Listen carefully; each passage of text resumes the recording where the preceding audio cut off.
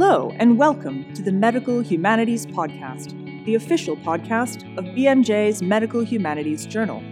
We invite you to listen in and join the conversation from global perspectives on health, medicine, and accessibility to interviews with social justice activists, filmmakers, artists, and academics from around the world. Stay up to date with public discussions that matter to medicine and humanities because life happens at the intersections. Hello and welcome to this new edition of the Medical Humanities podcast series. This is Khalid Ali, the film and media correspondent at Medical Humanities Journal. It's a great pleasure and honor to have with us today Sarah Gavron, an eminent British film director, award-winning of short films and feature films. Sarah, it's great to have you here with us today. I would like you first to give us a bit of background about yourself, about your films, and the motivation behind you telling stories about women from diverse backgrounds, British women, Asian, African, and Afro-Caribbean women across different age ranges. Sarah, welcome to this podcast. Thank you for having me. It's great to be here. So I began making films quite a while ago now. I first went into documentaries and worked for the BBC as a researcher and then an assistant director. And eventually I realized through that period that I was really fascinated by fiction, and that's where I wanted to head. So I trained at the National Film and Television School for 3 years and made a number of short films. And it was really only my graduation film that broke through and went to lots of festivals and started winning some prizes and getting noticed. And that allowed me to go into rooms to talk to commissioners about longer form films. And the first feature-length film I made was a film called This Little Life, which is the story of a woman who loses her premature baby. And it's all set in a hospital and based on a true story of a woman called Rosemary Kay, who wrote a book first, and we adapted it into a screenplay. After that, I went on to make Brick Lane, based on the Monica Ali book that deals with immigrant communities, as you said, from Bangladesh in that film. And then after that, I actually made a documentary. I had some children and young children, and I felt like I needed to do something that had more flexibility, and I wanted to return to the documentary form. And my husband is Danish and always been fascinated by Greenland. So we went off to Greenland and with our small children and went to a village of Inuit, a community right in the north of Greenland, and spent sort of on and off over a year and a half working with them and documenting the life in a village that was kind of on the edge for various reasons, globalization, climate change. And after that, I worked on Suffragette, which is another woman, story with women at the center. And now finally I've made Rocks in a creative collaboration with a whole team of young women who worked on it right from the outset with us to build the story. So that brings me up to date. Fantastic. Thank you very much for this comprehensive journey through your educational and filmmaking career. Women have been, yes, as you said, if it's documentary or feature films or short films, at the center of your storytelling journey. Can you tell us a bit more about This Little Life? I believe it was made in 2003 as a film made for TV, but then it broke into, feature film festival circuits and so forth. I'd like you to tell us a bit about the process of adapting the book Between Two Eternity's soul story from Rosemary Kay, adapting this particular book with the traumatic experience and the positive, the rewarding aspects of the experience as well for both parents, the mum and the husband of this premature child in an intensive care unit for babies. Yeah, no, it was an extraordinary journey. So Rosemary Kay, who had this young baby that tragically died after living for almost 5 months in intensive care and was born prematurely at 24 weeks. So she had written a book, as you said, called Between Two Eternities, that was such an imaginative work because it documented the whole experience from the perspective of the baby. And it was so unique and so affecting and moving. And you saw the world through the eyes and you realized the sort of what the parents were going through on a day-to-day, minute by minute, often basis. And so when we came to adapting that, with Rosemary as the screenwriter now. So she had this kind of dual role as someone who'd been through the experience, but also someone who was adapting it into a script from her own book. We realized how difficult it was to render that on film in terms of the perspective. So what we did was we worked with a brilliant script consultant called Howard Schumann, who worked very closely with us and Rosemary. And he suggested that we take the perspective of the mother, at least mostly. We still had the baby there, and the baby was very much a focus. And you occasionally heard the baby speak, which was, either for real or a figment of her imagination as you interpret it. And she saw the fantasy figure of the boy as she imagined he would grow up into through the corridors of the hospital. So that was our kind of way in. That unlocked that story for us. But along with that, you captured very sensitively and realistically the intense pressure under which the pediatric doctors and the nursing staff on a pediatric intensive care unit. Tell me again a bit about the interaction with how did the characters come to life and screen, obviously based on Rosemary K narrative and experience, but how did you get that aspect of the professional side so poignantly?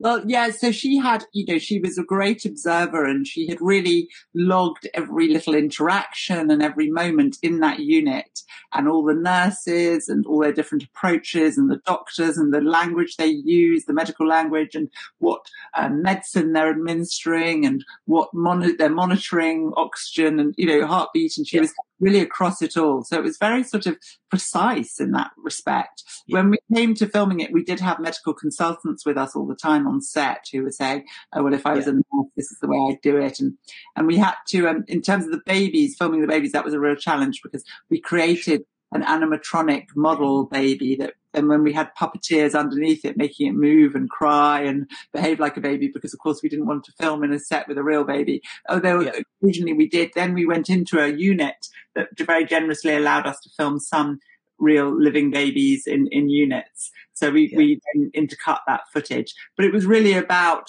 listening to Rosemary, listening to the book and listening to the medical consultants. And I went into a lot of hospitals. I went into the Royal Free and stood there for a day watching the way the nurses work, and the actors, Kate Ashfield and David Morrissey, who played the parents, came in, and Peter Mullen, who played the consultant, all came into the Royal Free and visited the unit there, the premature baby unit, so that they could observe what went on. Fantastic, and there was a sense of a collaborative nature, but there was an important dimension to the story of the two mothers bonding and supporting each other. They both have premature babies in the intensive care unit. That was a very sensitive portrayal of peer support, if we can say that. Yeah, absolutely. I mean, that was vital, that peer support. So there was another mother there. She was an Asian mother who had a young little baby, and the baby actually died early on, midway through the story, which was, of course, a terrible tragedy and seen through the eyes of our character, Sadie, who was the mother of Saul in the story. So, and those mothers had bonded over the minutiae of their ups and downs and how each day there was hope, and then the hope was dashed, and minute by minute things could change. And so, yes, it was very important to represent that, as you say, peer relationship. Peer support. And you said at the beginning that This Little Life opened, doors for you to make your second feature film, Brick Lane, adaptation of Monica Ali's novel about this particular Bangladeshi woman living in London. I'd like to ask you about the challenging aspects of telling a very personal Bangladeshi woman's story, living in London, dreaming of going back home, and how you address the cultural and communication barriers while preparing the film and while filming. Yeah, as you say, there were all those hurdles and challenges to making that film. And I mean, I'm a Londoner and I've grown up around those communities, but I'm absolutely not a part of those communities. So I was very reliant on a number of things. One was on the source material, which was Monica Ali's fantastic book, which was a bestseller at the time. It was very popular, Brick Lane. And then also I worked with two associate directors who had a foot in those communities. I mean, Rahul Amin, who was an East London filmmaker himself, who was of Bangladeshi descent, and and also a woman called Sangeeta Datta, who is British-based, Indian, but all from Bengal, and knew that Bangladeshi community very well. So they were advising me and on when it came to language and when it came to nuance and when it came to the set build and all sorts of things. And I was going to visit people in the community, and we had some great team members from that community too. So I think it's very important as a director, you're the storyteller, but I wasn't authoring that story. It was very much Monica Ali's. She was authoring it. So I was coming in as someone who was kind of building up the world, but consulting heavily. It's obvious that it's a women's world in essence. Yes. Yes. And so that I'd like to ask about women supporting each other behind the camera in developing the film, voicing those stories, and in front of the camera. But your focus particularly on underrepresented, marginalized women communities in Brick Lane, in Rocks later, and maybe suffragette historical narrative back in the early 1900s of British women in London. So the women support in the process and in the making of films. Yes, I'm always fascinated by stories of people that we haven't seen on our screens before. And, historically, there was a lot of women who we haven't seen. They haven't been the centre of narratives often. So I've been very drawn to those stories. And when it came after Brick Lane, yes, as you say, I moved on to Suffragette. And what was fascinating was reading the testimonies of the working women. Abby Morgan, the screenwriter, and I both went into libraries, and there were these handwritten testimonies of women who were force-fed and women who were imprisoned. And a lot of them were working class women who had come from factories, and they had a lot at stake, if they would lose their jobs, and it was very, very, very tough. There were also middle and upper class women involved in that struggle. So it really crossed class boundaries. But we wanted to focus on what we called the ordinary women doing the extraordinary things. I'm fascinated by some of the details that are not, common knowledge or widely known about the force feeding for women who went on hunger strike in prison at that time. And that was an eye-opener to me. And it links into the broader aspects of human rights and social justice. Yes, it was, for me, it was enormously shocking, actually, to realize the extent of it. I mean, lots of women were force-fed, and not only force-fed once or twice, but really repeatedly in the most brutal manner. And lungs were punctured, and they suffered a lot of injuries that were ongoing for years afterwards. And it was a sort of, it's been recognized as a form of torture now, of course. So, and also to understand the police brutality as well. That was another shocking thing, that, there were instances almost kind of Bloody Sunday-like where they were attacked by the police outside Parliament. And so it was really a revelation finding out all that. Absolutely, and it shows, and I'm again intrigued by the fact that Suffragette, Brick Lane, although they're telling very particular stories, but the particular stories of women in London, either British women or coming from Bangladeshi or other of Afro-Caribbean origins, but they really connected with a world audience and a universal audience across the festivals and across. So tell us about the reception of those very personal stories, but in a different context or from different people, from different backgrounds, particularly women.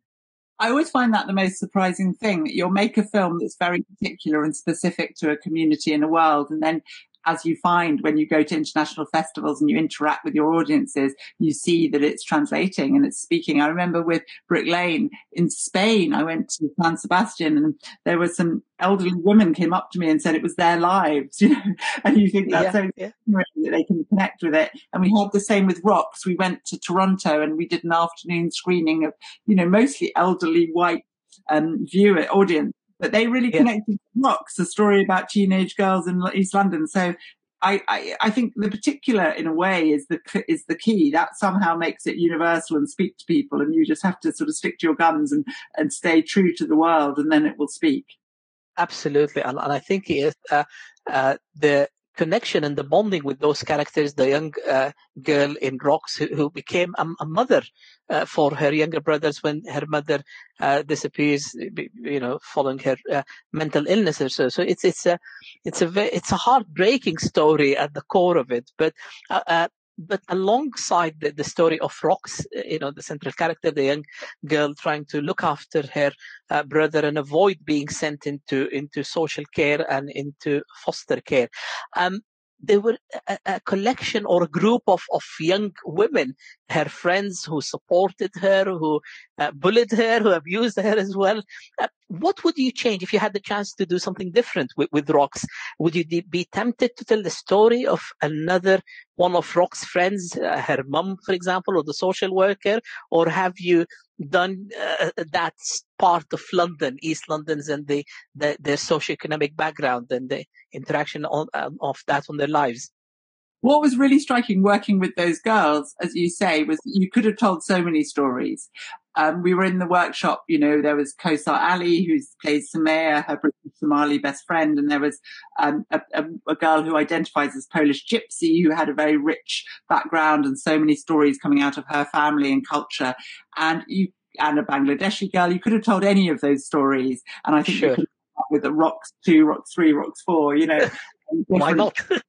Yeah, and I hope that one thing we really wanted, our ambition making the film, was that young people watching it would say, "Oh, I can now tell my," feel that it was worth and that they should tell their own stories. Because I hope that it's not just a blip and that it's one story that comes out of those communities. I hope that it inspires lots of stories to come out because it's rich territory, and we'll have a richer industry if we have more stories like that.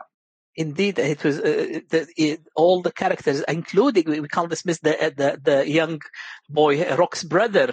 They're such rich characters, and I think that they're ready for a TV series to follow to follow their journey. It ends on a very poignant, maybe sad but hopeful ending as well. So.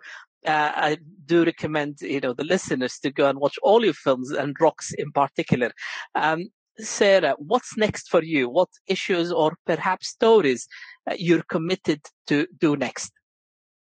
Good question, actually. I always find that it's really, really hard to leave one baby behind and move on to another one.